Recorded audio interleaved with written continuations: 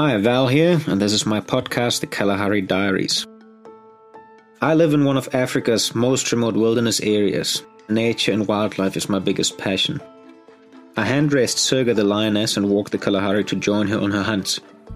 My work is in tourism and nature conservation. For fun, but also for wildlife monitoring, I fly anything that gets me into the air. I live in an old caravan. The next supermarket is a 2.5-hour drive away on sandy and bumpy roads. There is no cell reception anywhere nearby, and the only comms is an extremely slow, extremely expensive satellite internet connection. I am Valentin Grüner, and this is my podcast, The Kalahari Diaries.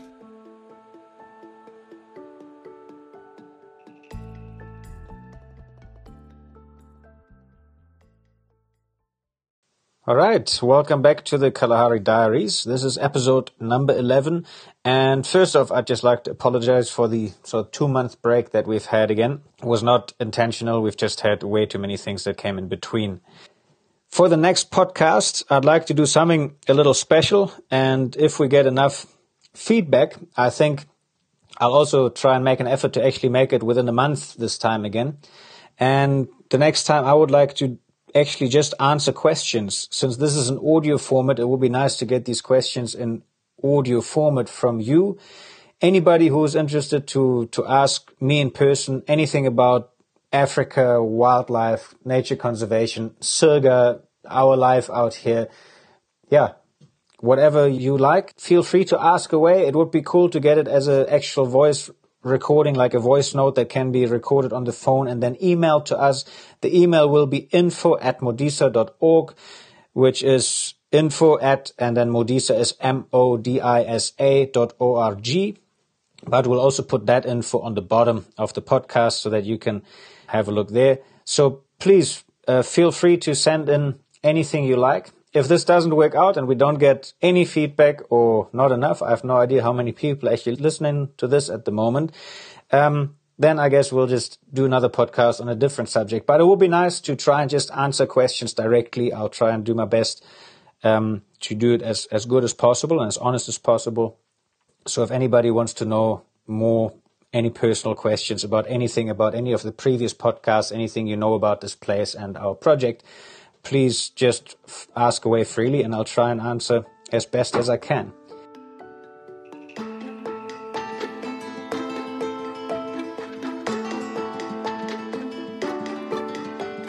But we're back now with an episode about trekking.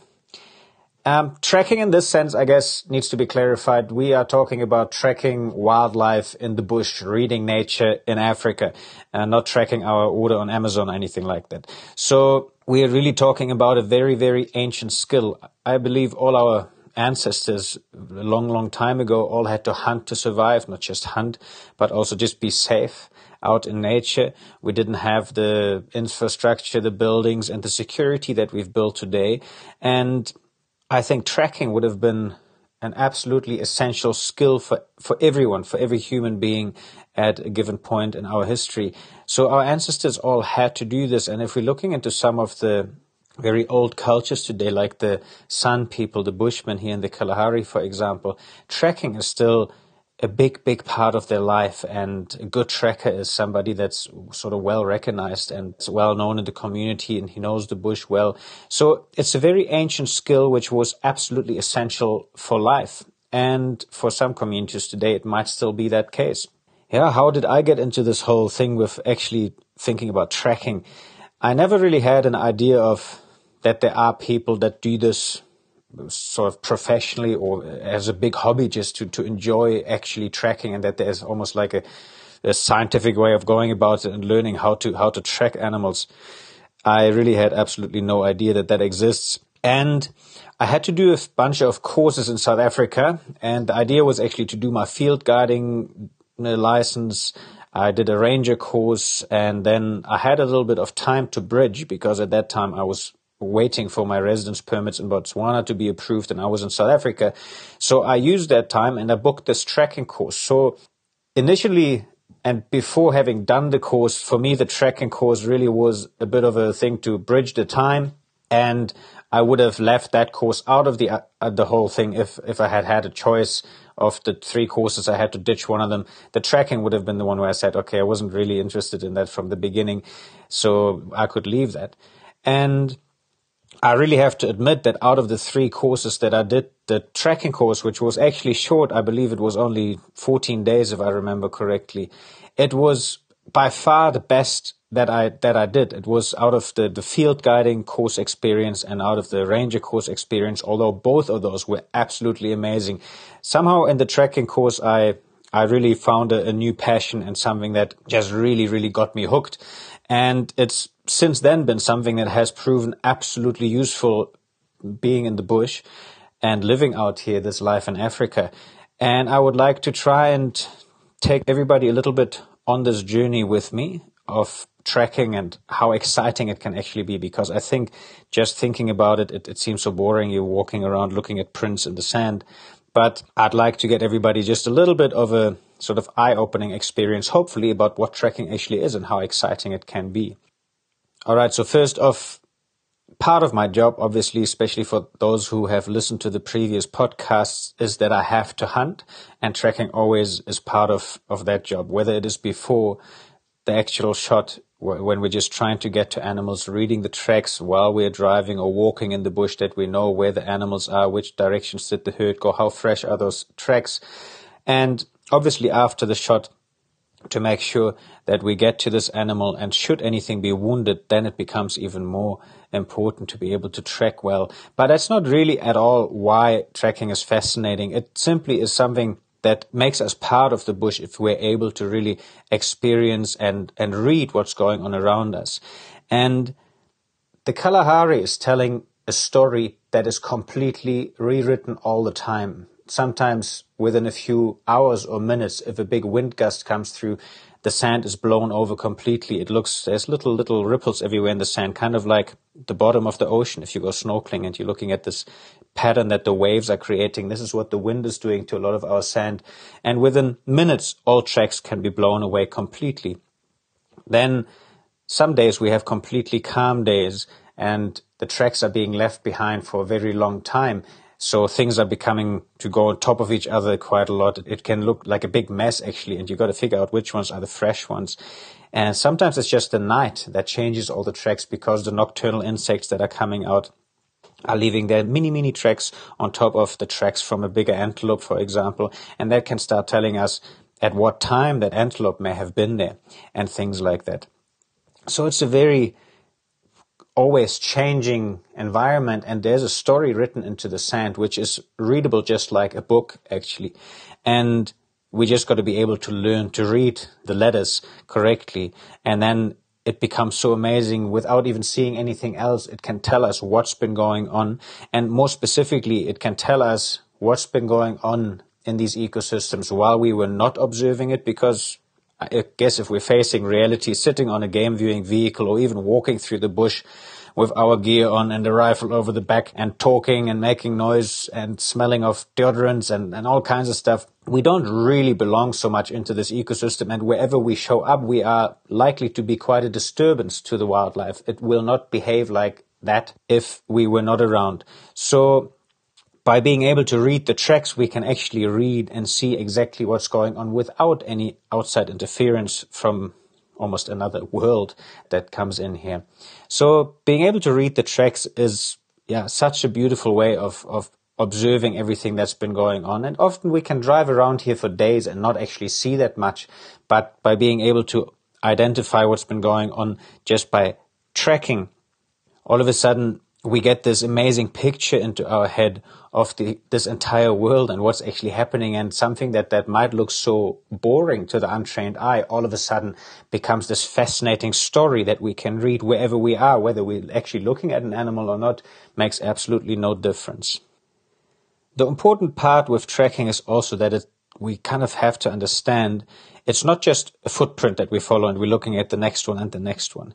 It is the vegetation around us. It is for example, burnt tree stems that will indicate that many years ago there was a fire. If we can still find burnt grass bits, that's telling us about the history in a way, just by being able to identify. It's the animal droppings that are left behind, the predator feces. It shows the diet that they have been eating. It can tell you a lot about the condition of the animals. The bite marks on the leaves and the branches from the antelope can show how they're eating, what they're eating, at what height they've been eating, to what height can they reach. It can indicate what kind of animal this could be. And also knowing the animal and knowing what certain species would be eating, we can tell without even looking at a footprint, just by bite marks and the type of food that they've been eating, what animals that would have been. It's the smells, it's the wind, it's the weather and the temperatures, all that is part of tracking anything in an ecosystem that's wild. So, yeah, that's just such an amazing thing. It really includes everything. And to be good at tracking, the better you know the ecosystem and the inhabitants and the vegetation and its history, the better you can track it. It's basically just about being able to ID and interpret anything that is out here. So it's not about a footprint. It's about saying, what happened to this tree? What is going on here? Why is there a mark like this? Why is this leaf missing? Why is the grass looking like that? What's been happening here? And none of that has to do with a footprint. It's got to do with this entire ecosystem. And even being able to ID a single animal has a lot to do with not just IDing the single footprint. Often that is not really possible to see at all. The sand here can be very, very deep, kind of like a sand dune behind the beach, not the nice hard sand where the waves are moving back and forth on it, but the soft parts behind it where, next time you're on a beach, just look at your own footprints in really soft sand. It doesn't leave much but a mark. What one could tell, though, for example, is that whatever was walking there just had 2 legs, a bipedal movement, not 4 legs, because that leaves it simply a different pattern. You can still tell by just where these marks are, the size of that person or that animal. And you can also see by the gait that it's walking in, was it walking slowly in a normal pace? Was it jogging? Was it running? All these kind of things are possible to see without any actual print. So the print's something that we can get lucky with and a beautiful thing to show when we find one, but usually you pick a trail and then we get to a point where the surface has a better substance to actually leave a print, and then we will get to be able to ID on the print specifically what animal this was. But generally it's about this entire picture, and that's what makes tracking so fascinating, because it really simply has to do with understanding an environment, and the better we can understand that environment, the better we become at tracking. And I guess because I love the Kalahari so much and I love nothing more than understanding everything I can about it, that's why tracking has just been this fascinating thing that I love so much, and that really got me hooked, because it really wants you to know every little detail, be it a little insect, what time of the day would this insect be out and active, because then it can tell us if it walked on top of a certain track, what time was this track left here and how far ahead is this animal of me, and all these kind of things. So it's this magic story of understanding everything that happens here in the bush. Something that really becomes magic, and I would like to try and explain this from my first sort of experience, is when we're not just looking at the surroundings and telling the story, but when we're actually trailing an animal, which means instead of just looking at something and being able to say, okay, this happened here, a leopard walked last night, and here it maybe stalked a little bit, and there was some antelope probably at the same time, and then it went to drink, and that's fairly easy. That's just the ID and interpretation of the marks that are left behind in this ecosystem. But what is real, and truthfully, if one cannot really understand what's going on, what seems so magical is if somebody can trail an animal with the intention of actually finding it. And on a perfect trail, you would find that animal without the species or that individual animal that you're tracking ever noticing that you're actually coming.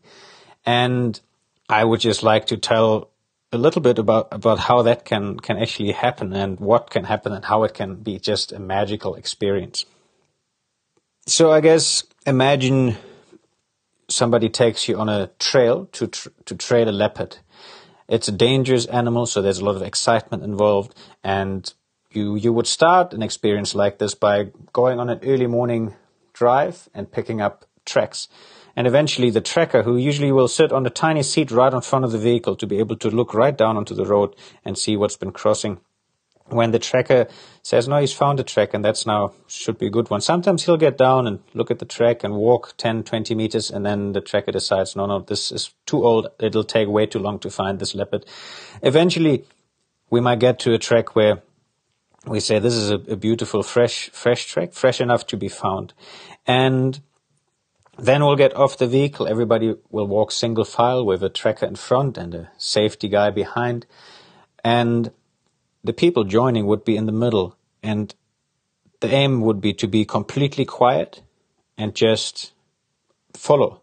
And the only job for the people simply joining and experiencing this would be to say, hey, we just got to be very quiet, try not to step on too many branches, try not to make much noise, do not talk, and just observe and see what's going on. And then sometimes the tracker will stop and point out the prints a little bit.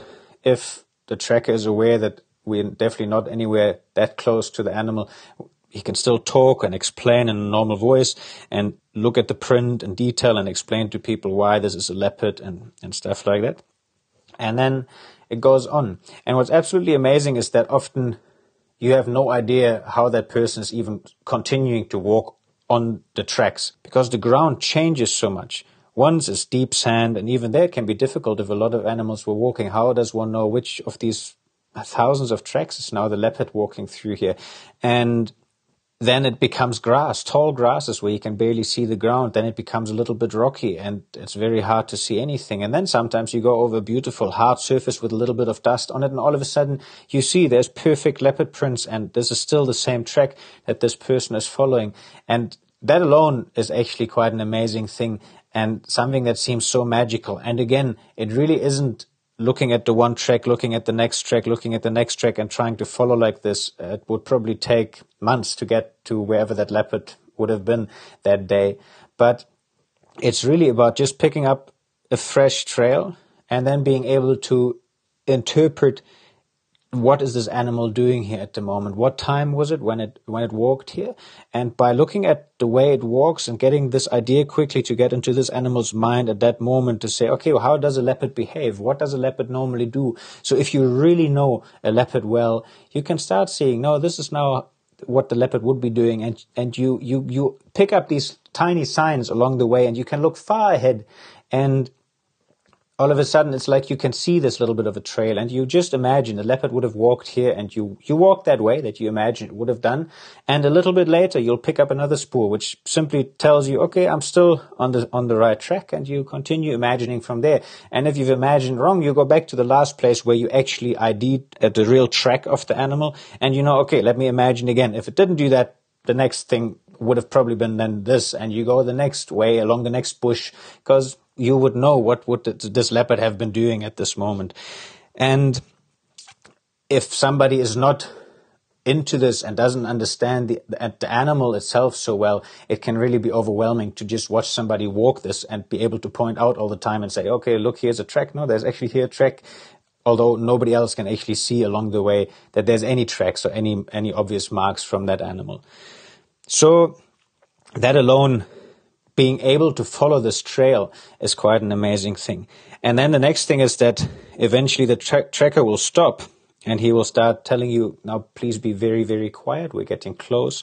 And yeah, that's again, it's a bit like, you know, are they just trying to get us excited, or what's going on here? Because how the hell can you possibly know that we are that close now? Then a little bit further on, he will start slowing down a lot, looking out a lot, taking the binoculars, checking the area a little bit.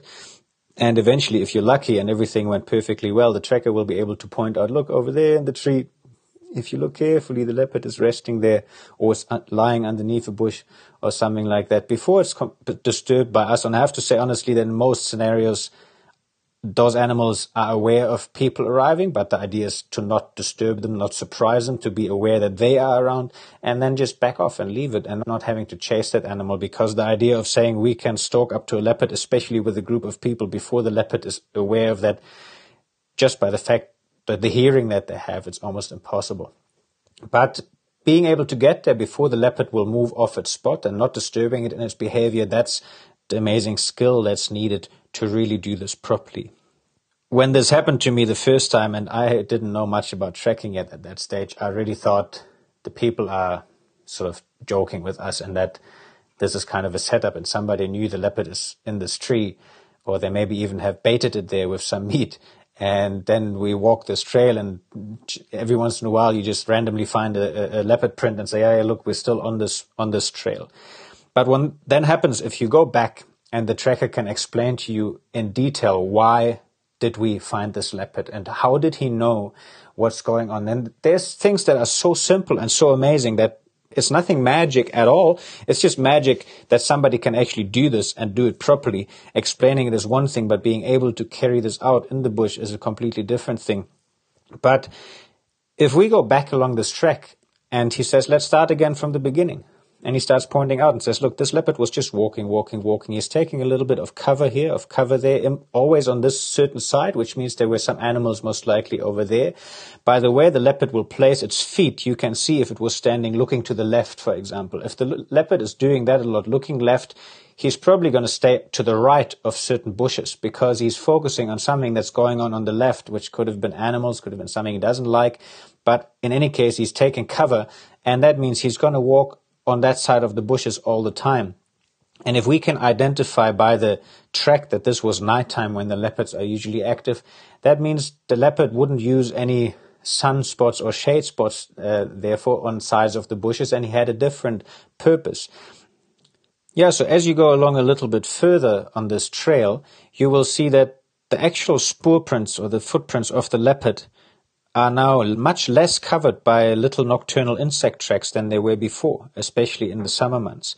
And all of a sudden you start seeing that it's so much clearer now. And the idea is that what it tells you is simply that those tracks happened basically with sunrise or just after sunrise, when a lot of these nocturnal moths and certain termites and stuff like that, when all that stops moving, and you'll start getting other insect tracks. But it's never that much. It's now one thing that will maybe walk across some animals that are diurnal insects that are crossing the leopard, but the print itself becomes much more clear. And it's actually something, if you take pictures from the beginning and then you show it just there, half an hour later, you can see, oh, so this was early morning, just before sunrise and then just after.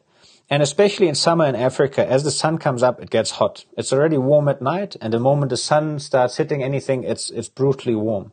And immediately you can see when someone points it out. Now, instead of looking somewhere and using a certain area to walk and maybe being aware of a herd of animals on another side or something like that, all of a sudden that leopard track will go every time along the side of the bush where at that time in the morning the shade would have been.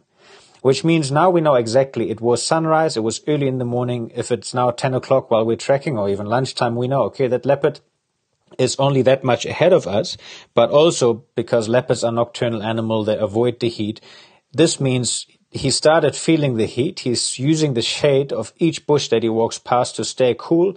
And that's the point where you start looking out carefully and looking for resting spots. The more you know your area and the way the animals behave in that area, you'll know very quickly where to look and which places to be able to say, okay, there it is, or it's not here, and you walk a little bit further, you follow his tracks, but you'll get to the spot, but you start being very, very careful not to disturb that animal.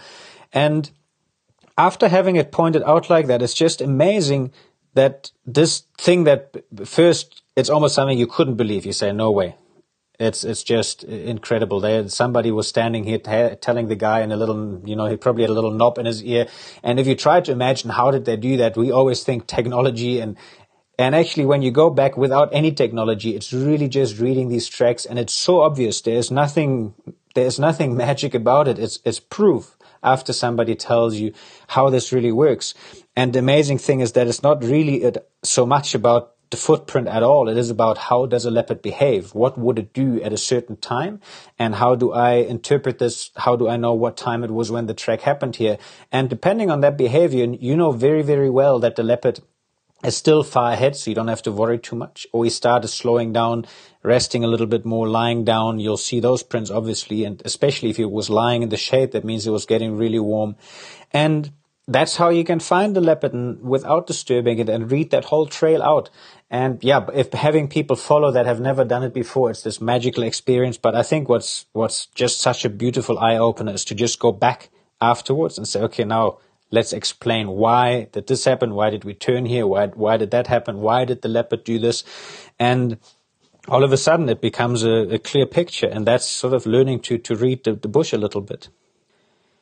Okay, so just a few examples about the actual ID of the animal, because usually when people start getting a bit of an interest in tracking, then it will start off with just wanting to be able to look at the prints and just be able to identify what is this.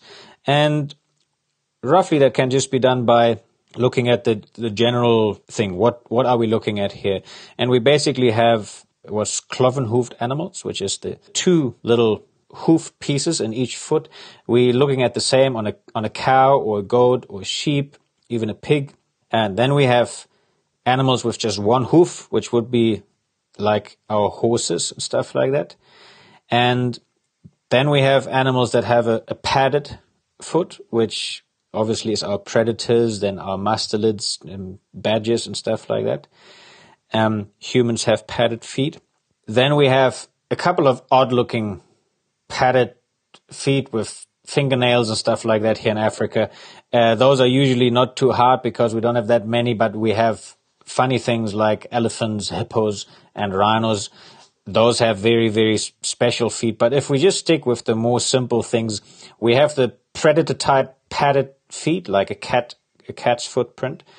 Then we have the different antelopes, and all our antelope are cloven-hoofed animals, which means they have those two hoofs in each of their track and sort of an elongated shape that normally narrows down towards the front a little bit. And those two hoofs move a bit independently from each other. They can spread out a little if the substrate is more soft and stuff like that. And then we have our one animal here by us, which only has the one hoof, and that's our zebra. And on top of that, all the different predators. Now with the predators, we have the cat prints. Then we have our dog-like prints. And the dog-likes are the jackals and the hyenas and stuff like that. Now, there's one big difference between these animals, and that is that on all the dog-like animals, the claws are out all the time, which usually wherever we have nice substrate where we can really see the track properly, you'll be able to see the claw marks very, very clearly. Then on our animals like hyenas, for example, they have a very odd way of walking and turn their feet outwards quite a bit, which is quite easily recognizable. And also the entire shape of the foot is not at all symmetrical. So if you try and divide, and even if you can't see the print properly, but it just doesn't make sense, you can't draw a line through it. There's not two equal sides. Whereas a cat print is much more round, much more symmetrical, and also usually much less turned outwards. Although a big old male lion, a lazy old guy, also would turn it, especially its front feet, quite a bit out. But then again, I don't think anybody that has a little bit of experience here could confuse a lion print with anything else, especially if it's a big male lion. They're just absolutely massive. When we're starting to look at this IDing these tracks, it's simply just to say, okay, what direction are we going? We're looking, is it a hoof? Yes, it'll be a cloven-hoofed here. Then it can get quite difficult with the different antelope. Now, often it's looking at the behavior a little bit too. Where did it walk? What did it do? By looking at the gait and the distance from where it places the feet and where it places the same foot the next time, if this was a normal walk, we can actually fairly well judge its size, because that distance will pretty much be its shoulder height. The animal is roughly if we exclude any tail or neck and head story, it's pretty much almost a square box from the front leg up to the shoulder, then back down on the other leg. There are exceptions, especially the hyenas, specifically the brown hyena, which has a funny back that arches down a lot. But on most of antelope, it's actually almost a square box. And that foot, wherever it places that again in a normal walk, that will actually be exactly that distance from that spine distance, which means we now get the height and stuff like that. So we can quickly just by looking at, even if those prints, if we just know, okay, it's some sort of hoof, but we can't see anything else, now we can say, okay, hang on, it has that height. Because, for example, a kudu, which is an animal, an antelope, that's adapted to living in the bush only, and it eats off leaves. It's what we call a browser. So it doesn't graze, it's eating leaves, which means it's always around very, very tricky areas because the ground is full of dry leaves and branches. So it makes a lot of noise. So a big hoof would be very damaging for its existence because it would make noise all the time. So despite the kudu's big size, they actually have fairly small feet. So by looking at this track, it could look like a baby eland or something like that, for example. But if we would be looking just a little more closely, we would very quickly see, hang on, an eland that small, when the feet would still be as small as a kudu, we could see by the spacing of the track. So it's much smaller than a kudu would be. But by seeing, oh, that's a big spacing and a small hoof, we now know that's probably a kudu track. Now, if we want to know, is it a male or a female kudu, even without seeing the print very clearly, we'll be able to quickly see what gender this animal is by looking at the difference between the front and the hind foot. Now, the same counts for most of our cat species, like the lions, leopards, cheetahs, and so on, although cheetah are a little bit of an exception. But if you imagine a lion, it's a beautiful big animal. Now, imagine a male lion with the big mane and the big head and this big chest, and then a fairly tiny waist, actually. Probably even tinier than some of the ladies, because the ladies have to give birth and are designed completely different. So a lioness is a beautiful, slender lion, also very massive in size, but in comparison, her front and compared to the back is very much the same, and the whole body is designed to carry weight in the middle during the pregnancy. So the lion, the male lion, is designed to fight and to defend, and that's why he needs that big chest and the big mane, so he can't get bitten so much around his neck.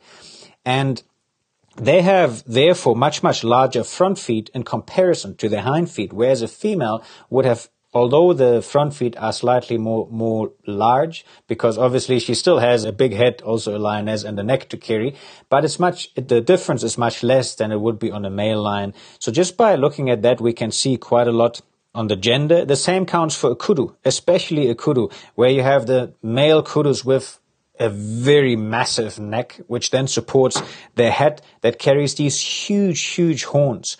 And then we have a female, which is a beautiful antelope, but it's got a tiny neck and a head with no horns at all. And again, the body needs to carry weight much more in the center where she'll be pregnant. So that's why the feet would be much more similarly in size with the female and much larger on the front foot with the male. So we can see quite a lot from a spoor in the sand, which might not even be a clear print yet at all. Then we can start following this, and we can go much more into detail.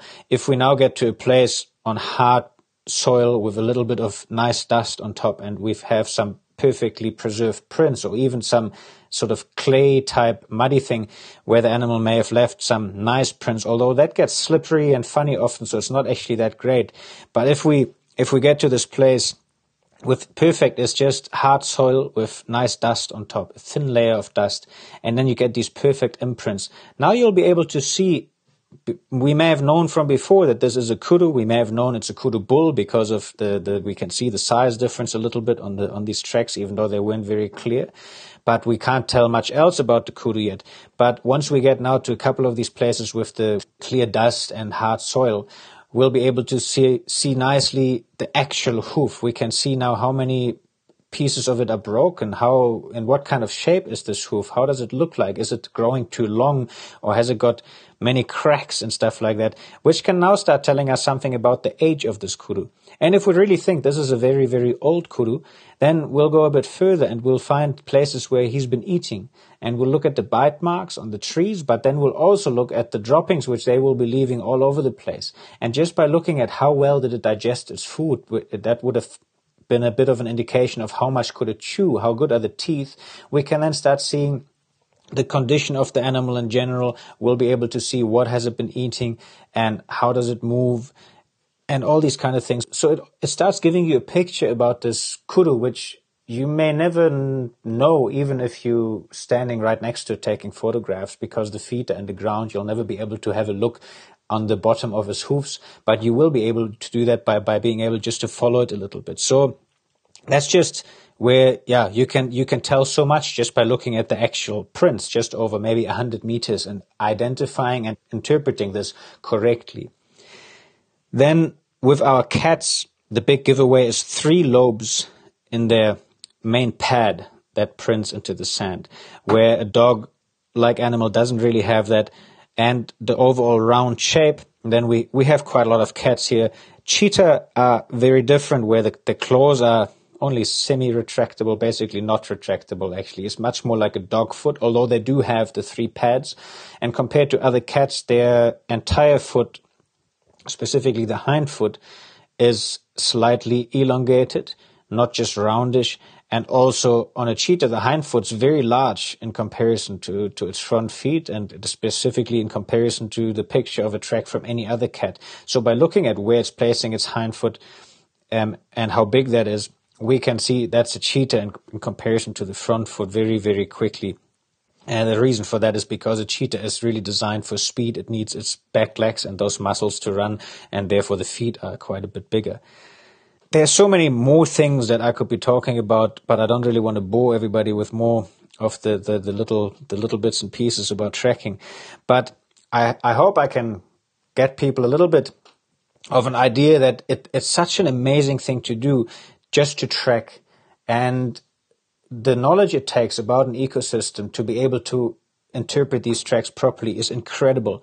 And therefore, if we go into communities in Africa and you find people who really know how to track, who can really find that leopard and show you, even if we can barely communicate with these guys, the skill that they have and the knowledge that it must take about this ecosystem that they live in is so incredible, and it is so important that we preserve this, that somehow this is being kept alive, because I mean, that is knowledge about nature that we are still trying to identify and to put into our books.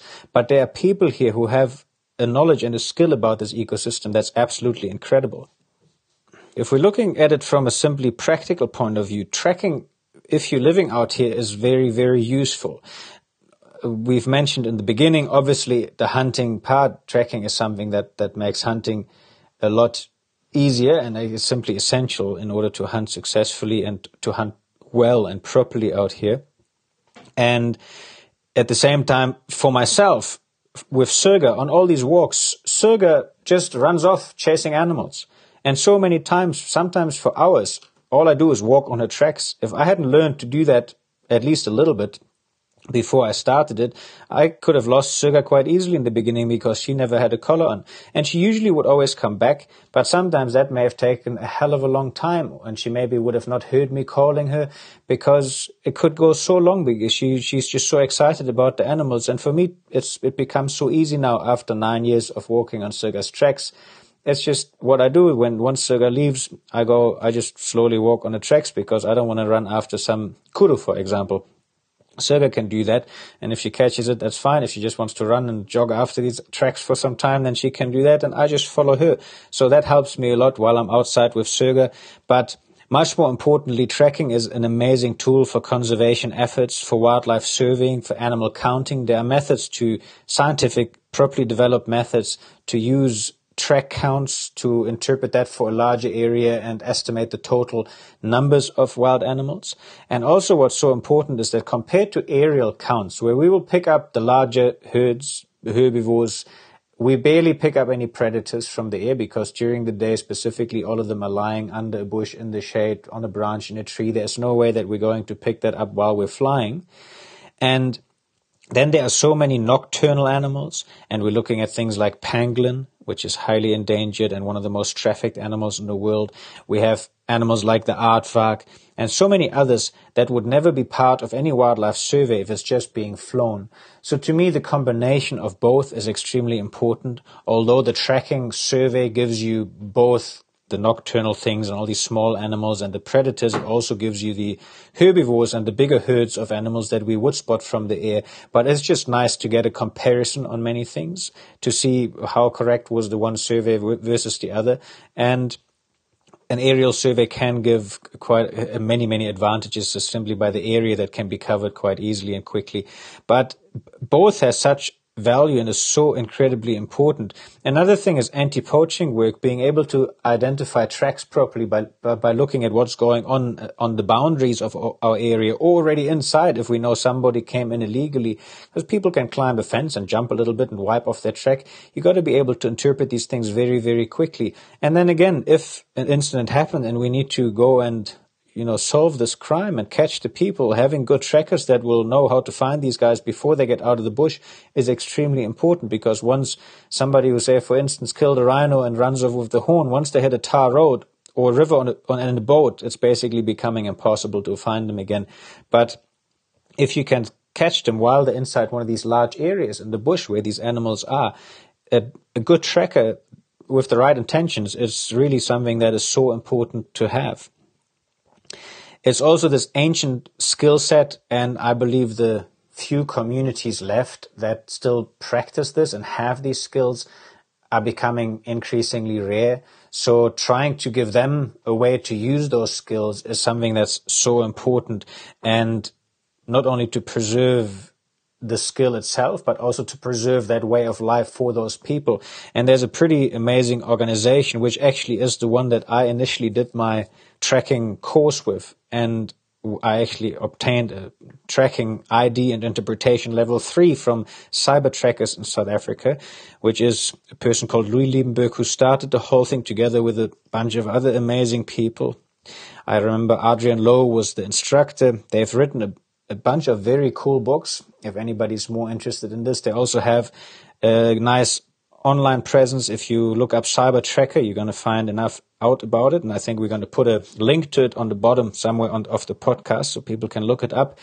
They're trying to establish an evaluation system so that people with no formal skills, such as speaking English, reading, writing, math, anything like that, but that they can still be examined in their tracking skills, and that they can be issued with a certificate that shows the level of expertise that they have in tracking, and that could then be something that they can take to go to a reserve or ranch, private ranches, wherever there's areas where tracking may be needed, and they can say, look, I can't do much else in this modern world, but I have a skill here, and it's proven that I have that, and it's proven with our modern world. So that it gives them something to make them employable, which is a pretty amazing initiative.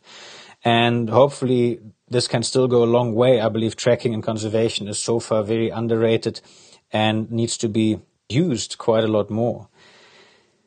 So for everything else, by the looks of things, we are hoping to open up our new camp here in the Kalahari sometime next year, in the first quarter of the next year, if things go well. It all depends on the pandemic and the COVID-19 situation, which has shut us down now for quite some time.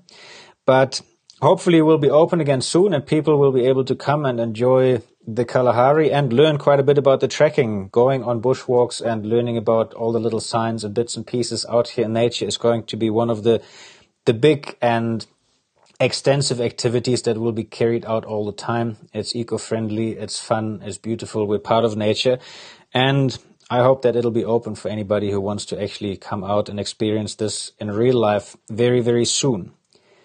Thanks for listening to this episode of the Kalahari Diaries. Did you enjoy the podcast? Fantastic. You can help me tremendously by subscribing and rating it on your podcast app.